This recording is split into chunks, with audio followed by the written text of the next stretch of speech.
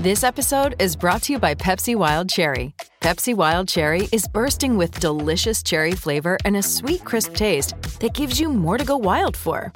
Getting wild may look different these days, but whether it's opting for a solo Friday binge watch or a big night out, everyone can indulge in their wild side with Pepsi Wild Cherry. Also available in Zero Sugar. So grab a Pepsi Wild Cherry and get wild. 630 CHED Inside Sports with Reed Wilkins. Weekdays at 6 on 630 CHED. When the game is over, the fun begins. Interviews, highlights, analysis, and your opinion. This is Overtime Open Line, brought to you by the Canadian Brew House. Now, from the Terry Paranych Team Broadcast Center, Reed Wilkins on Oilers Radio, 630 CHED. The Oilers' fate lies in the hands of Cam Talbot. Johnny Gaudreau will try to keep the Flames alive. He's 0 for 2 in the shootout this year. In over the line, left-handed shot. Talbot needs a save. Gaudreau, backhander, and he gets it. Cam Talbot makes the save, and the Edmonton Oilers find a way beyond regulation again.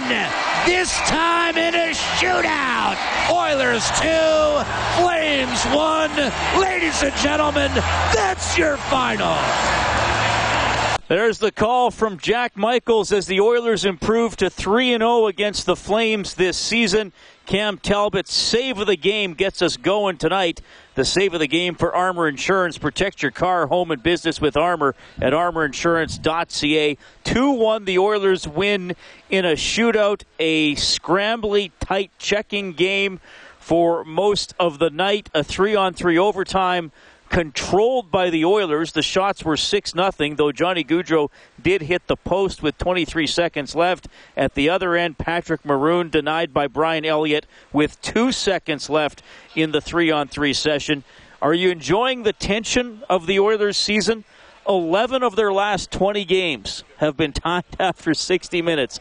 11 of the last 20 tied after 60 minutes. In the shootout, it was Draisaitl and Letestu scoring for the Oilers, while Talbot stopped Monahan and Gaudreau. Mark Letestu, by the way, now up to 15 for 33 career in shootouts, 45.5%. He's 4 for 6 this season. 780-496-0063 is how you reach us. It's Canadian Brewhouse Overtime Open Line from the Terry Paranych Team Broadcast Center. I'm Reed Wilkins, joined by former NHLer Rob Brown. Well, Rob, I'm now going to recap all the scoring opportunities in the first 2 periods. Do you have enough time? Okay, now that that's done.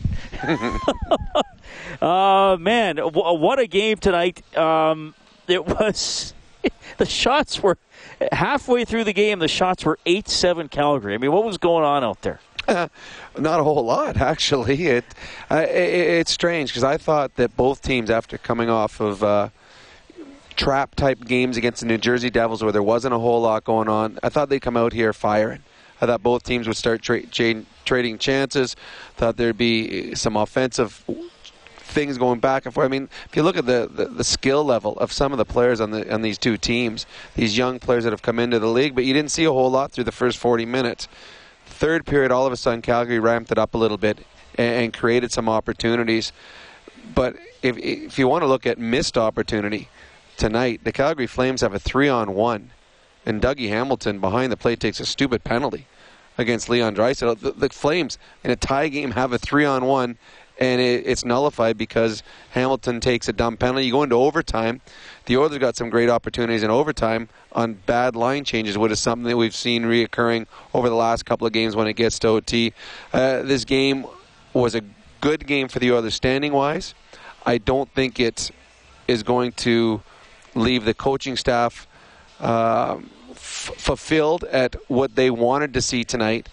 But the big part is they got the 2 points against a team that's chasing them in the standings. 2-1 in a shootout. The Oilers win it. So Edmonton now 23-15-7 on the season. They remain third in the Pacific Division. They're 4 points ahead of Calgary. 2 goals for the Oilers tonight means a $50 donation, courtesy of Booster Juice, an oasis of freshness in a fast-paced world, going to the Juvenile Diabetes Research Foundation. They give $25 for every goal throughout the season, and you can track the total on the Oilers page on 630ched.com. It's 11:28. Thanks for staying up with us. 780-496-0063. We have Kent to open up the calls tonight. Hello, Kent. Hi. I just want to start by saying I've been listening to Edmonton Sports Radio since the early 80s, back when a fellow named John used to run the radio shows, and listened to Rod Phillips for years and years, and I think you guys are doing an awesome job. I love Jack. I love what he brings, and I really love the quality of the show after the games. It's great. Well, thank you very much. We appreciate that. What I see from this team now, I don't think it's a playoff team. And it's kind of disappointing because I think there's the talent there, but there's just something missing for me, and it boils down somehow to the second line. And also, we talk about Pouliot and RNH and Ebbs, and them trying. You can see Ebbs struggling, but just not quite making it. And I think they're brokenhearted, Hall was their heart. And when Chiarelli traded him, he kind of took a step on those guys and on their pride. And they're fighting it best they can, but it's going to be a struggle for them to come back to be the players that we know they can be. Yeah, well, thanks, Kent. Obviously, the depth scoring is a big concern. You're right. In terms of the Oilers not being a playoff team, I mean, look, I didn't pick them to make the playoffs at the start of the season, but they keep hanging around. Now, they're playing a lot of these games that are teetering. I mean, they could go either way. I said off the top of the show, they've gone to overtime 11 of their last 20, which is a pretty incredible stat. Rob, I mean, I think Kent makes a fair point. What if the secondary scoring never comes around? It has been there from some unlikely sources at times, and even Maroon falls into that category. The advantage is they're 6 points ahead of the Nashville Predators, who are the best non-playoff team right now. Well, there's a whole bunch of teams that are very similar in the National Hockey League. If you go around the league, there's a ton of teams who have players who are good hockey players that are struggling. There's very few teams in the NHL that have 2 scoring lines. The Oilers are a team that's got a very good first line. They got a very good power play and good goaltending. They don't give a whole lot up the other way. I have to disagree with the caller. Right now, what they've shown on the ice shows they are a playoff team. I mean, they're 6 points. 3 games, 3 wins out of the conference lead. They're ahead of very good teams like San Jose, LA, Nashville, Dallas. They're ahead of them in the standing. They're not getting outplayed in winning hockey games. Every game that they play, they're in. I mean, yes, a bounce one way or the other. Maybe it goes for the other team, but they're giving themselves a chance to win. So, to me, they are. I picked them to be a non-playoff team. I didn't think they'd make it this year. But they are playing well enough to put themselves in a position to be a playoff team. As for Taylor Hall being traded, and it's affecting Nugent Hopkins and Eberle, every team has players that get traded. Every player has a buddy who at some point gets traded. And that's part of hockey. That's part of business. Yeah, you don't like seeing a buddy go. If you're a professional, you get through it. And I do not believe at all that Taylor Hall being traded has affected Ryan Nugent-Hopkins or Jordan Eberle.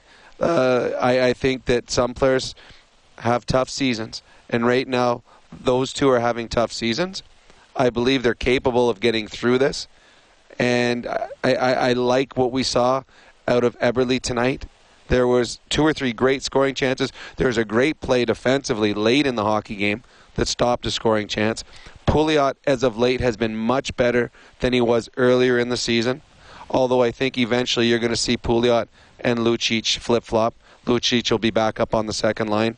So this team will get secondary scoring eventually, But if you look around the league, there's not a lot of teams that you can say on any given night that, this team's got two lines that we got to watch out for. Most teams are top heavy, as the Oilers are. Oilers take it 2-1 in a shootout tonight over the Calgary Flames. Plenty more to get to. You're going to hear from Patrick Maroon. We got Terrence next up on the phone lines, but let's go downstairs. Oilers head coach Todd McClellan for GCL Diesel, serving oil country for 45 years with genuine parts at wholesale prices. You can actually hear us. Yeah, don't mind it. Not a lot of shots through the first maybe 30 minutes or so. How did you read kind of the way that game went in the early going? Well, actually, I thought it was that way the whole night. It was tight checking, very much playoff-like. That's what it felt. Very little space on the ice for both teams. You really had to work hard to make the other team err on both sides. And then the goaltenders played real well. I thought it was a little bit different than some of the games we played lately against Jersey and maybe in Ottawa. But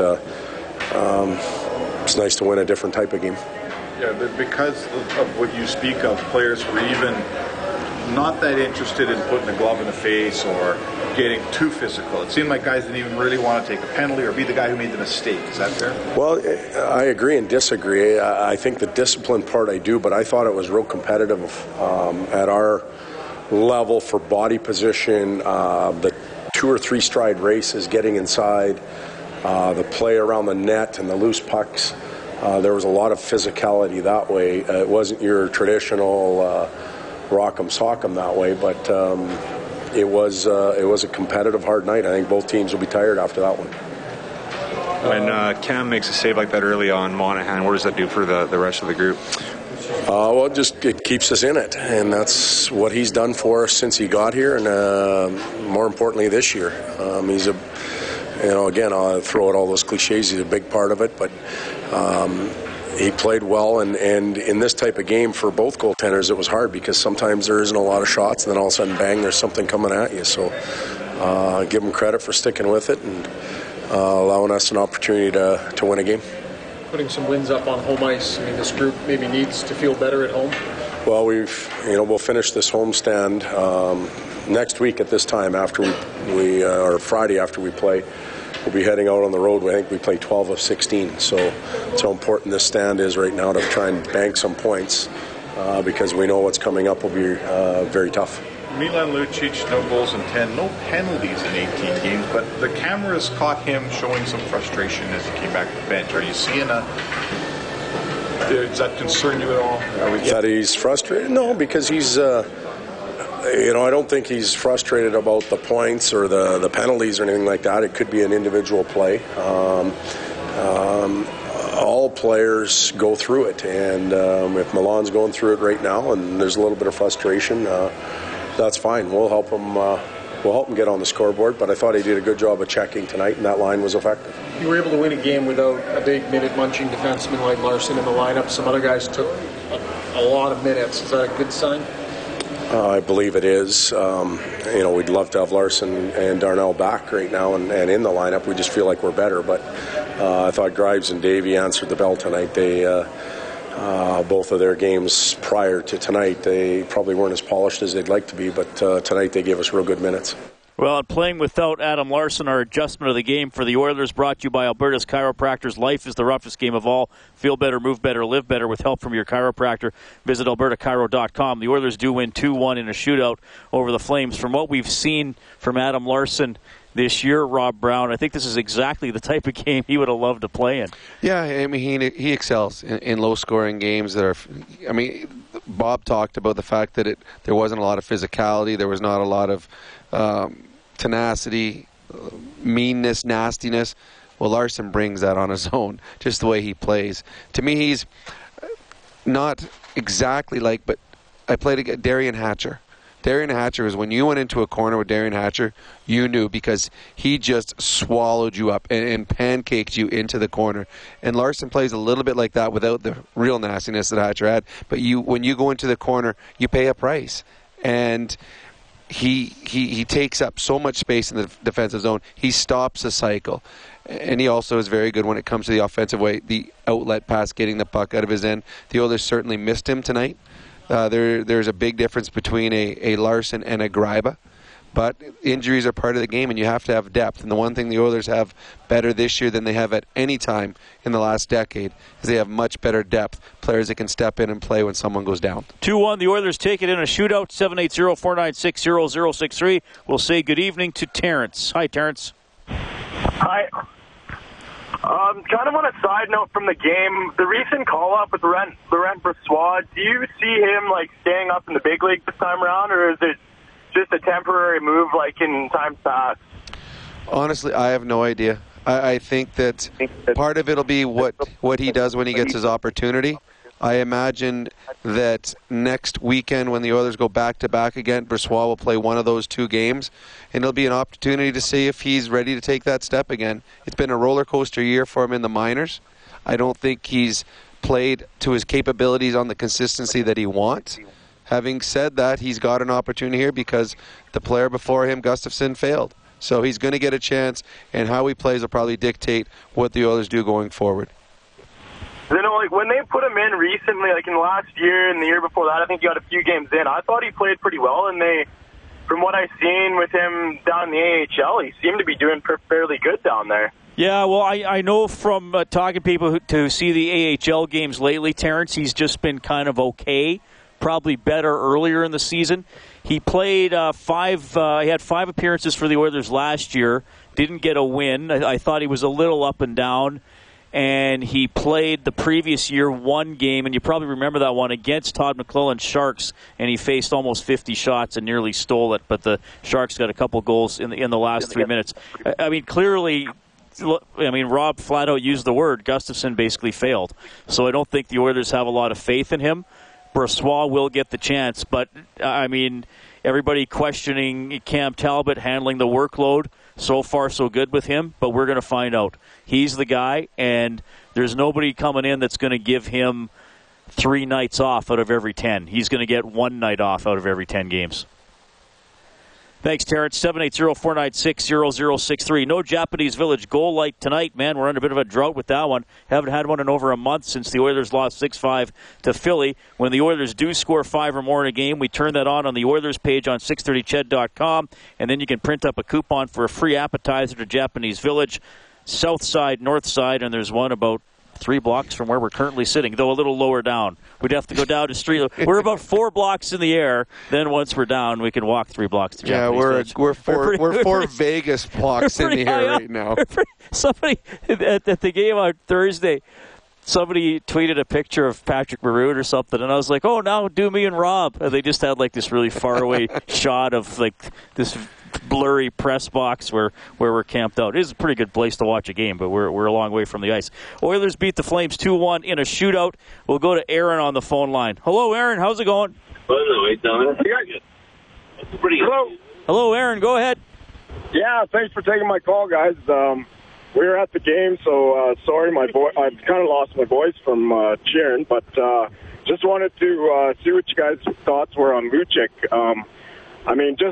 I just don't understand why he's not at least finishing his checks, bone-crushing checks.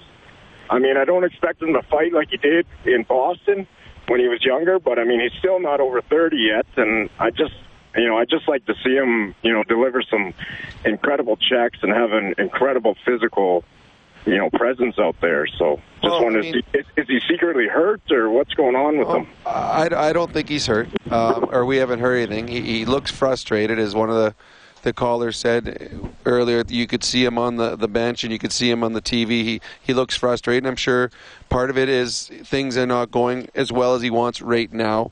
As far as the physicality, throwing the bone-crushing check is usually when some defensive player puts himself in a bad position.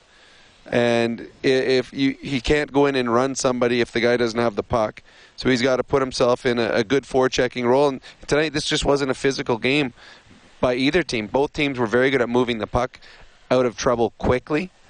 There weren't a lot of long forechecking shifts offensively for either team. It was kind of, especially for the first 40 minutes, a very humdrum type of hockey game. to get the big hit, someone usually has to throw the puck in a corner, get the defenseman turned the wrong way, and then that guy going on that wing go in and throw the big hit. So your teammates have to help you get the big hit. I'm sure that we would all love to see a very physical Milan Lucic, but I don't think he's turning away from opportunities. And maybe there's probably some opportunities that he could create himself and hasn't. To me, he just looked a little frustrated in the way the game went tonight for himself. But I don't think Milan is doing anything a whole lot different than he's done in the past with his other teams. Cam Talbot, the winning goaltender for the Oilers. He's the first star. Patrick Maroon is your second star, and Sean Monahan, the third star. So the winning goalie and the 2 goal scorers in regulation time get your stars. Brian Elliott also had a pretty good game in net for Calgary. Here he is, courtesy of Challenge Insurance Group. Challenge creates opportunity. We provide solutions. Just got off the ice here. I think we played a really good game systematically, I think, and it forces you to play that when you're playing back-to-back and you guys are a little tired, and I thought we played really smart, and I think we'll do well if we play like that consistently. So it's a big game for us. I came out of here with 1 point, so you got to look at the positive and look at this game. That the way we play and the chances we get when we play the right way. It's I think in the long run that's the way we want it. I know it's all pretty hard to digest at this point, but that overtime period, you have to feel pretty confident about the way you played in the overtime period. It seems to be who wins the draw, who gets possession, and then you don't know if you're getting another whistle for a while. So we managed to win a couple, but they got a couple off the bat, and had some zone time on us. So we did a good job boxing out and guys staying on. Guys like McDavid that can wind it up pretty good. So we got out of there unscathed, but I couldn't come up with a save in the shootout, and we couldn't get a goal either. So was it a chess match the first 2 periods for the most part? Read this, Brian Elliott. All right, thanks a lot, Kyle Morris, working the visitors' dressing room for us tonight. The 3-on-3 overtime is interesting. I actually saw on Twitter a couple people complaining about it because it's become such. I think it was conceived to be end-to-end 2-on-1 breakaway, but it's become, as you've alluded to, Rob, like circle back. The Flames pass back to their goalie today. It's almost become, to use a basketball term, the mentality is almost don't shoot unless you have a layup.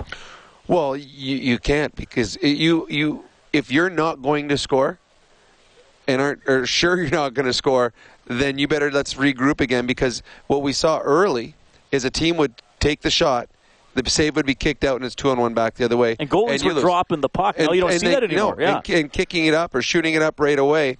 You're getting chances, as we're seeing. But as you and I talked about this about 2 months ago, someone called and they complained that Mark Letestu was on the ice in overtime when they lost the mini. Yep. And we said, well, the importance of the face-off, you cannot overestimate. Like, you have to win the draw. And we've seen that as of late, that when the Oilers win the face-off, they have the puck for 2-3 minutes at a time, and they take their time, and when you have the puck on your stick, the other team cannot change too. That's another reason you see the players, they go in the offensive zone, if they don't like what they see, they come out, then 1 or 2 of their team will change.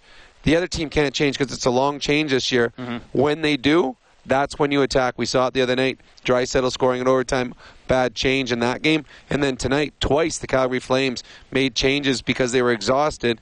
Both times the Oilers are waiting. They're going back. They're waiting. Okay, that guy's going to the bench now. Now take off. Eberle gets a breakaway on one. They get a 2-on-1 on another. So the Oilers are very smart, and it all starts with winning the faceoff. All right, the Oilers take it 2-1 in a shootout over the Calgary Flames. Most of the action in the last 25 minutes of this one. We have Miles, Brett, and Colin standing by on the phone line. You'll hear from Patrick Maroon, who scored again. He has 10 in his last 12. It's Canadian Brewhouse. This is Overtime Open Line, brought to you by the Canadian Brewhouse. From the Terry Perenich Team Broadcast Center, Reed Wilkins on Oilers Radio, 630 Chad. The cleft ball, threw it across. Nugent Hopkins clutches the puck. Goal line, Maroon. Shot deflected. Rebound, Maroon scores! scores. And Edmonton takes a 1-0 lead. Patrick Maroon with his 10th in 12 games and his 18th on the year. 1-0 Oilers in the Battle of Alberta. Maroon just amazing. He got the Oilers' only goal in regulation time. They go on to defeat the Calgary Flames 2-1 in a shootout. Maroon's career high before this season was 12. He's left that in the dust with 18. And here's Maroon for GCL Diesel, serving oil country for 45 years with genuine parts at wholesale prices. Just how the neutral zone was clogged up and no one can get anywhere, and that's how games are going to be the last 2 months. And we got to find ways to play through it and battle. Thanks, Patty. Just jumped in a little late here, Patty. Just you were talking about being a playoff atmosphere. Just maybe explain that a little more. Yeah, just like in general, guys were amped up for it. When I say playoff, it was more like neutral zone. It was really clogged up tonight. That's more like playoffs. You're not going to really get much. You're going to get the chances that teams that break down, and like you said, if they broke down in the power play, we got an ugly goal in the paint, and a couple bad bounces on their goal. I mean, that's how games are going to be played these last 2 months, and this is fun. This is exciting for us, and we got to find ways to keep playing like that. Maybe it wasn't as chippy as some people were expecting. Maybe from people watching, what was it like out there? Was it chippy at all? No, it wasn't. I think it was, like I said, it was a good game. When neutral zone was clogged up, and both teams played really hard, and we got the 2 points. And you scored another goal, and then there in overtime, you almost had another one, and that must have been a little killer not seeing that one go in. Yeah, it was a killer that wasn't going, but Connor made a good play. I got to start making those go in. I got to start making those count. Thanks, Patty. Thanks. Read that's Patrick Maroon. All right, Brendan Ulrich working the Oilers' room tonight. Patrick Maroon, an incredible story. Just gets down low, finds the puck, and gets it to go in, and he did that again tonight. Thanks for joining us, 780-496-0063. Rob Brown is here. I'm Reed Wilkins, and now we have Miles joining the show. Hello, Miles. Hi, guys. How are you doing tonight? Very good, thank you. How are you doing? I'm doing awesome. We talked the other night about the power play, and again, it didn't change tonight, but I thought Oscar played his best game of the year tonight. He looked awesome. He was everywhere. He did everything. Well, they needed him to step up with Larson not being in the lineup. Clefbaum, Russell, Sekera, they had to be studs on the back end tonight, and they were. They were very good in a game that didn't give. There wasn't a whole lot of things going offensively. You did not and could not afford to make a mistake because it could be the one that cost you the hockey game. And yes, Clefbaum was very good tonight. I'm just thinking tomorrow, or not tomorrow night, but next Saturday night is going to be a little bit more physical and might be a little different game. Well, we thought that was going to be tonight, and it never came to fruition. I think what we're seeing right now, and it's kind of been alluded to by everyone that's been talking in the dressing rooms, these are two good hockey clubs now, and they know the importance of points. So it used to be you could see a game between these two teams, it could be 6-4 because the care meter wasn't as strong. But now it's strong because these are points that they need, both teams, to make playoff runs. And they play very sound defensive hockey. They wait for their opportunities. They don't want to take dumb penalties. The one dumb penalty we saw tonight, Calgary took that cost them a 3-on-1. Both teams were smart that way, so that's probably why a little bit you didn't see the physicality, because the importance of the game.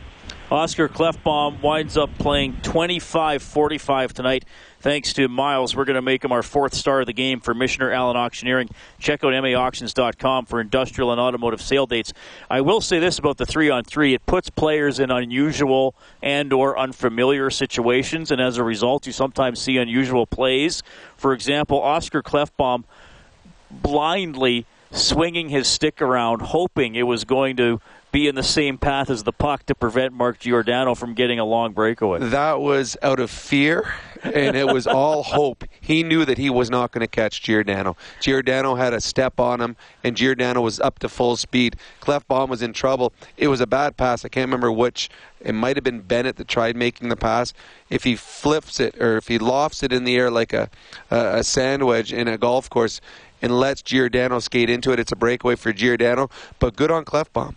He didn't quit on it. He knew where the puck might be coming, and he just swung his stick there twice, hoping the puck hit it. He did it and saved a goal-scoring chance one way, and the Oilers actually got control of the puck again and went back in it. That might have been outside of the Gaudreau chance. Calgary's best chance to win it in overtime as the Edmonton Oilers dominated the final 5 minutes of overtime. The Flames are 23-20-3 now on the season. They're coached by Glenn Gulletson. His comments for Challenge Insurance Group. Challenge creates opportunity. To evaluate this one, I've been hearing chess match. Kind of looked like it. Yeah, there was a feeling out process there in the first couple periods. I thought today was one of the best games we've managed the puck in the season. This was how we're going to have to play if we want to get points in back-to-backs. And so at this juncture of the season, the way we played, I think it was an encouraging step for us. Wish we'd have got the 2, but we did a lot of good things. Talk about Elliott's play. I mean, in the overtime period, I'm sure he kind of kept you in. Huge saves in the overtime period, which helped us and got us to a shootout, which you guys know is anybody's ball game. But some of the saves he made, especially in that overtime, were big saves for us. Do you feel like you need maybe some more depth in scoring from your guys, or was tonight just maybe an anomaly in that sense? No, I think for back-to-back, 2 teams that, if you look at our stats, are pretty equal. I thought we played a really good road game. I wasn't worried about our scoring. We'd like it to be nice and tight. Too bad we got a couple off the post that didn't go for us, and that's fine. I thought we had some odd man rushes. We just we didn't get things to go. I thought Talbot played well, and that's just the way it goes. But there was lots of good things from our team tonight. And what are the keys in managing Connor McDavid tonight? I know you looked like you did a pretty good job of that. I thought we did a really good job. We just had a game plan to stay above him, and we made a couple little of adjustments and had some guys that made sure that he wasn't winding up with his speed, and when you put those things together and the guys are aware, they did a really good job. I know there's a long week ahead of you, but just looking ahead to next Saturday's game against the Oilers, what sorts of things that can you take away from tonight's game? Well, we're not going to look that far ahead, but certainly just managing the puck. That's what we'll take into our next game too, is the way we played I thought we played a real north-south game. I don't know what our turnovers should be, but they're certainly in single digits. So that's the way you have to play. This is the way it's going to be here for the next 20-25 games in this league, and we have to embrace that and get good at it. I know Sam Bennett took a shot, Dougie's shot off his neck. Is everything okay with him? Yeah, everything was fine. Yeah, it's a tough kid.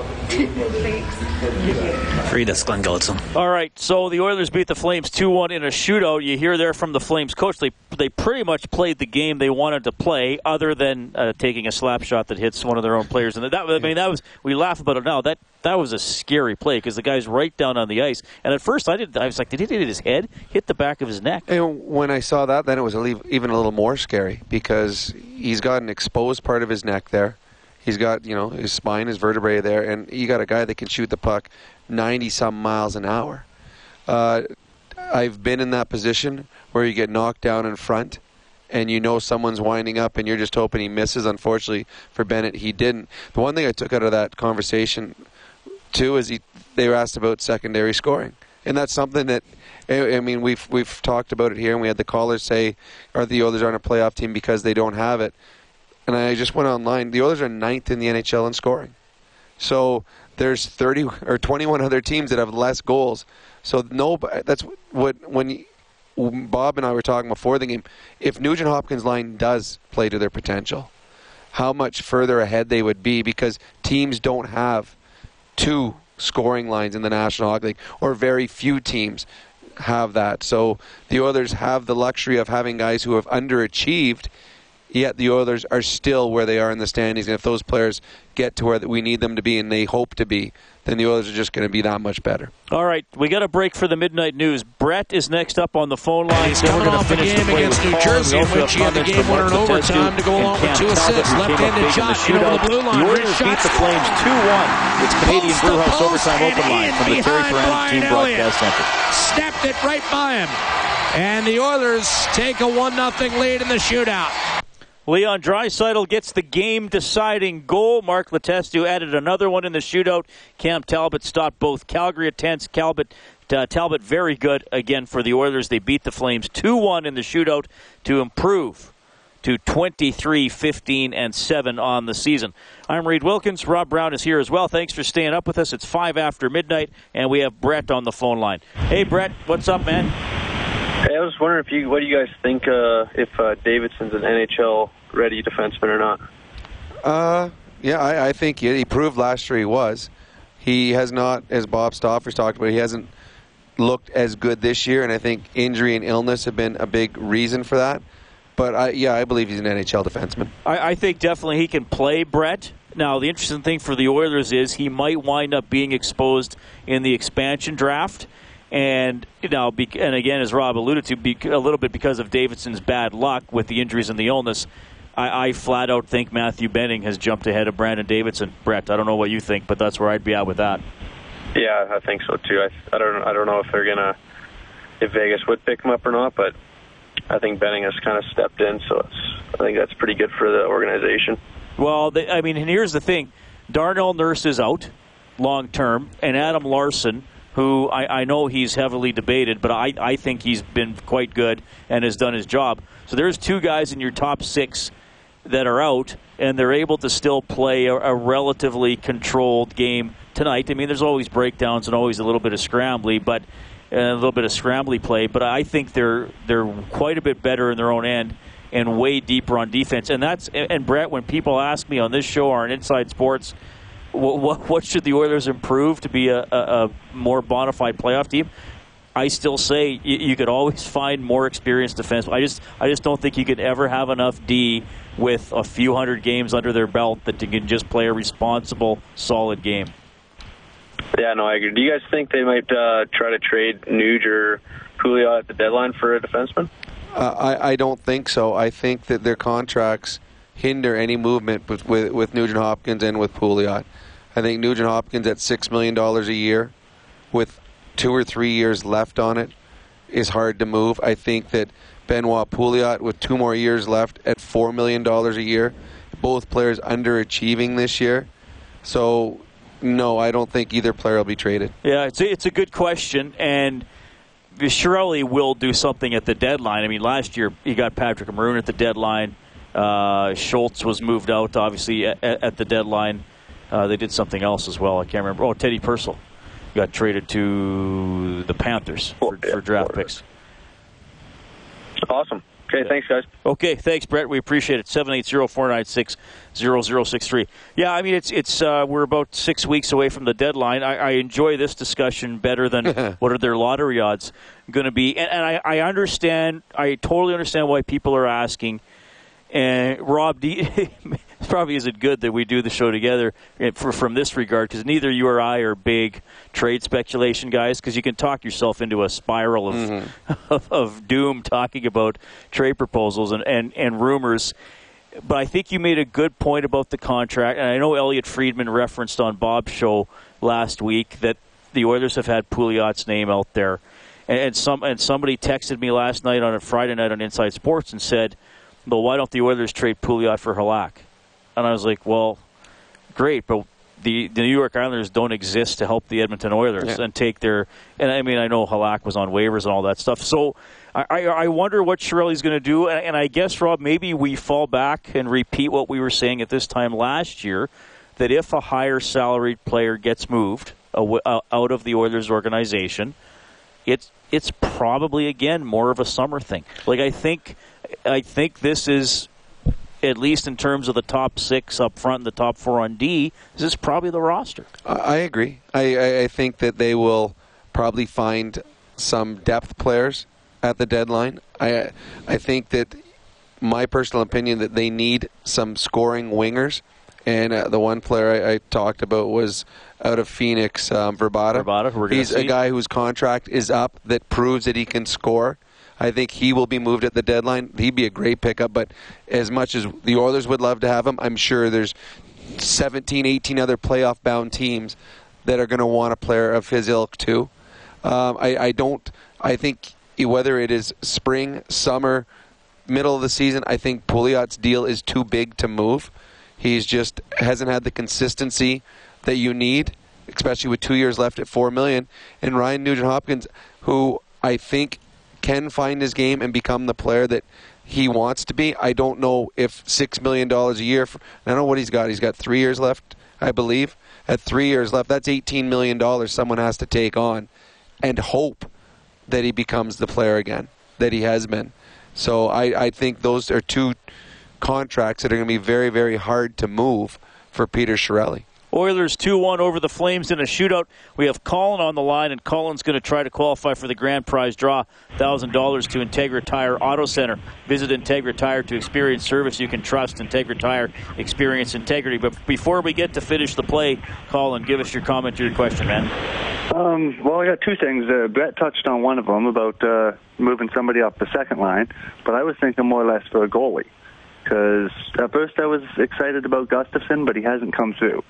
And Laurent Brossoit, I don't think he's an NHL goalie. If he's okay in the minor, you got to be good in the minors to qualify for the NHL. What do you want to move to get a goalie? Somebody off the second line. But you want to trade a second line player for a backup goaltender that's going to play one every 10 games? Yeah, I suppose that's a good point too. You can't really. I mean, this here is Cam Talbot's team. And Cam absolutely. Talbot's going to play 65-plus games this year, maybe 70 games this year. So the only way that a backup goaltender is even talked about in Edmonton is if Cam Talbot gets hurt. Yeah. But so you're not going to trade. I mean, that's why backup goalies usually are guys that you sign in the off season, and you give them the $1 million, the $2 million contract, and he backs up, and you don't worry about him. You don't trade someone off your roster that's good and contributing for a backup goaltender. The other thing I wanted to ask about, something we haven't talked about for a long time, is Yakupov. Did we ever actually get anything for him? Yeah, I can't remember the guy's name. They got a minor league, like an ECHL player, and they got a draft pick, and then they would get a better draft pick if he scores 15 goals. Which isn't going to happen. He's not going to. Okay. I believe, so we didn't get anything, really. No, well, it didn't. I believe Neil Yakupov will be playing in Russia next year. Oh, yeah? I don't think he'll be in the NHL anymore. Yeah, they won't even. St. Louis isn't even going to sign him again. Well, he's barely an playing. Player. He sits out just as much as he plays there. He's got, I think, 5 points on the season or 6 points on the season.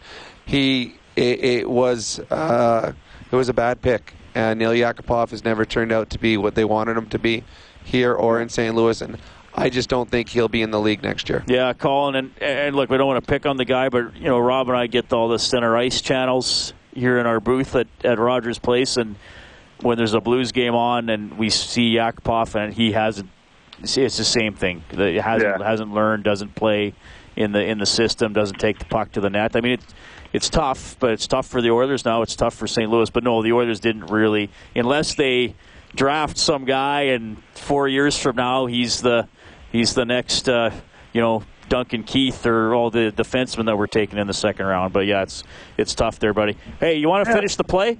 Yeah, sure, let's do it. Okay, go ahead, Kellen. Testu turns, finds the puck, off to Kassian, and then a heavy collision. Kassian, a heavy collision on the far side. All right, Kassian in on the forecheck. So does he hit Giordano or does he hit Gaudreau? In on the forecheck. Oh, let's go Giordano. Testu turns, finds the puck, off to Kassian, and then a heavy collision. Kassian, a heavy collision on the far side with Mark Giordano. There we go. Good stuff, Colin. You're in the grand prize draw, $1,000 to Integra Tire Auto Center. Good call. We still have time for open line, of course, 780-496-0063. I'm going to update the scoreboard in a second, but let's go back downstairs. The Oilers probably, even though they have the leading scorer in the league, probably the team MVP this season. It's goaltender Cam Talbot. It took a little bit to get the offense going in that game. Did you get the sense you were going to have to maybe hold the fort down a little bit while they got going? A little bit. I mean, it was a lot more tight checking than the first couple of games. The first couple of games of the season were kind of pond hockey, and that was more of a playoff atmosphere. So we knew neither team was going to budge much, and we got another greasy one from Patty on the power play, and we battled it out from there. Cam, what's your sense of the team when it's in close games? Do you feel like it's a comfortable team when you guys are in a tight one? I think so, yeah. I mean, you can tell with this group we're growing as a team, and these tough games, we believe that we're going to come out on top, as opposed to maybe last year where maybe we found ways to lose. This year we're finding ways to win these games, and that's a good character win for us. Did you know you had it going on tonight when you dove across there against Monahan and robbed him with the glove early in the first?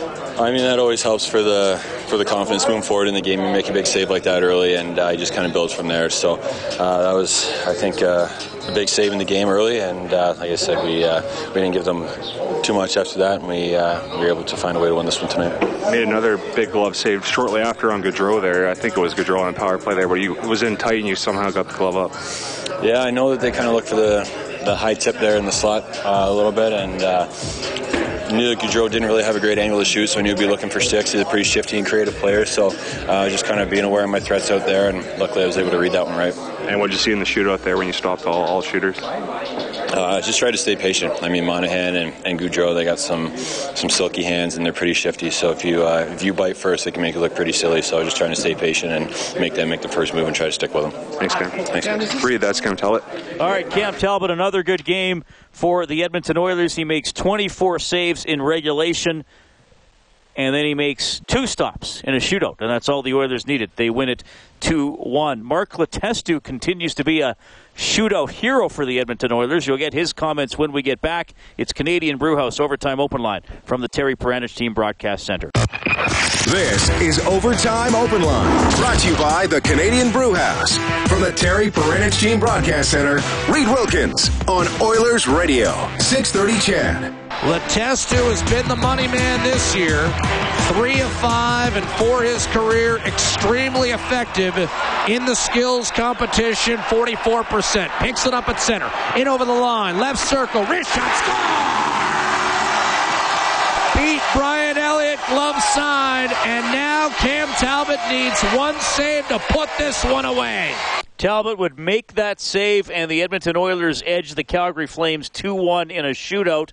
Along with Rob Brown, I'm Reed Wilkins. So Letestu 4 for 6 this season in the shootout. For his career, he's now 15 for 33 for 45.5%.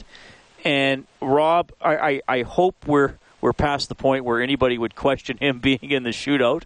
But it's fascinating because it's the same move every time, and his 2 misses this year were a goal post and then New Year's Eve against Markstrom, who made a good save, but also if Mark got that an inch and a half higher, it would have been a goal. Well, if it works, don't change it. And it's worked, obviously, for him. You, as a shooter, I always believe if you're on breakaways, have 2 moves.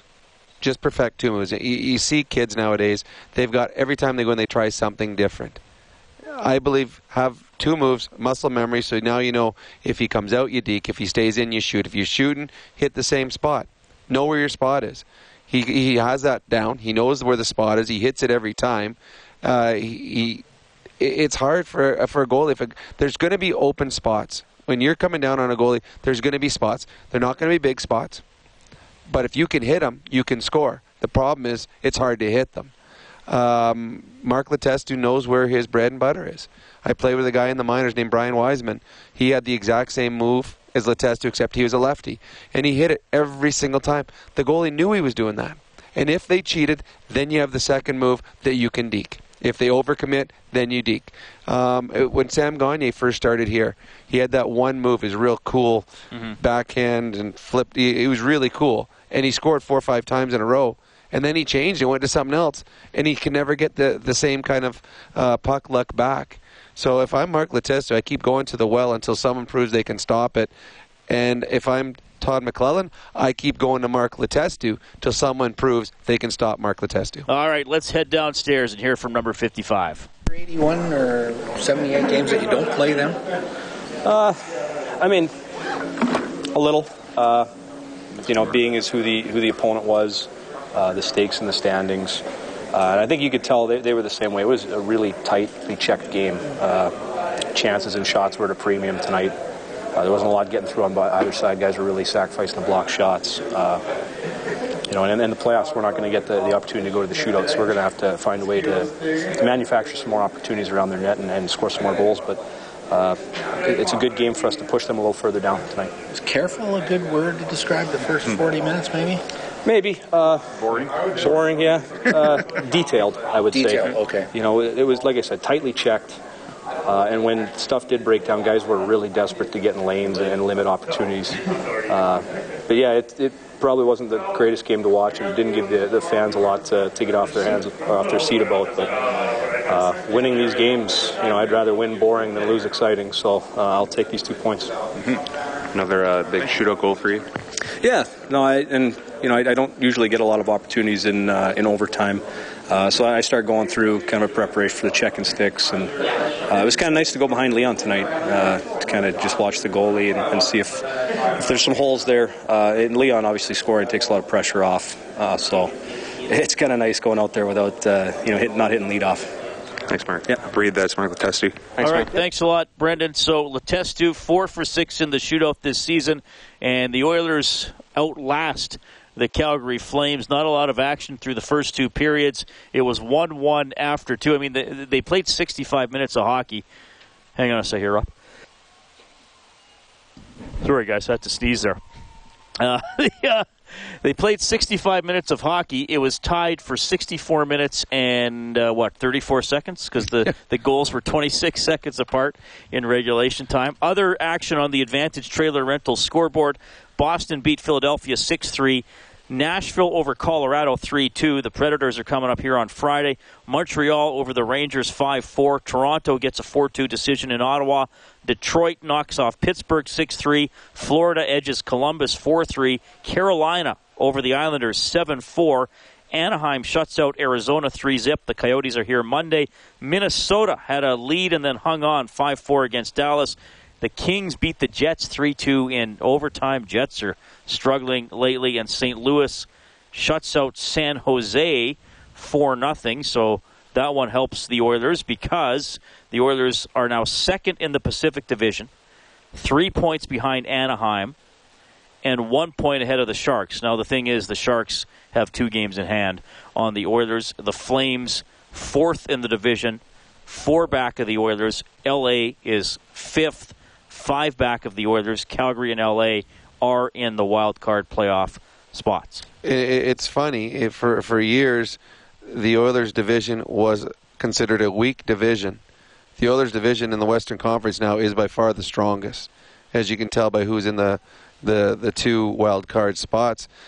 It's simple. The way that the teams are bunched up, you just got to keep winning. And that's why it's so important on this homestand for the Oilers to keep putting points in the bank, because it seems like all the other teams around them are winning too. And as you get closer to the end of the season, you start playing Western Conference and division teams nightly. So every night, one of those teams is going to get 2 points.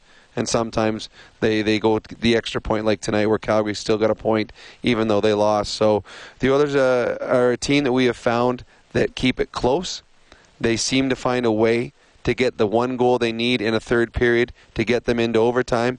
And then it's just a matter if they can get that extra point. But keep banking at least 1 point, hopefully most nights 2, and all of a sudden the Edmonton Oilers could be playing in later April this year. All right, that's Rob Brown. I'm Reed Wilkins. Quick timeout here and then back for some final thoughts. It's Canadian Brewhouse Overtime Open Line from the Terry Paranych Team Broadcast Center. Created space for Versteeg, and the crowd thought illegally so. Slauson across to Gaudreau, winds it up, fires, shot tipped. What a save by goaltender Cam Talbot as Monahan got the tip. He wanted it. Back in the first period, glove save by Cam Talbot. Another strong night in net for him. He makes 24 saves, stops both shootout attempts, and gets his career-high 22nd victory as the Oilers get by the Calgary Flames 2-1 in a shootout. The goals in regulation time, both late in the second period. Maroon from Caggiula and Nugent-Hopkins. That was his 18th of the season. That was at 16:24 of the second. At 16:50, Monahan is 12th from Gaudreau and Hamilton. Calgary 0 for 1 on the power play. The Oilers were 1 for 3. They did have a power play in the last 6 minutes of regulation time, but could not get the winner. So the Oilers, plug a couple more points into the bank. As GM Peter Chiarelli has said, they got to keep harvesting points. They get up to 23, 15, and 7 on the season. They're now 2-1 halfway through their 6-game homestand. Next up for the Oilers, Monday night showdown with those pesky Arizona Coyotes who've given the Oilers fits in recent years. That'll be on 6:30 CHED, 5:30 for the face-off show. The game will start at 7. I want to say thanks to our studio producer back at 6:30 CHED, Kellen Kennedy, our engineer here at Rogers Place, Troy Bowler. More on the Oilers on 630ched.com. On behalf of Rob Brown, I'm Reed Wilkins. You've been listening to Canadian Brewhouse Overtime Open Line from the Terry Paranych Team Broadcast Center. Oilers take it in a shootout, 2-1 over Calgary. They're 3-0 against the Flames this season. Have a great night.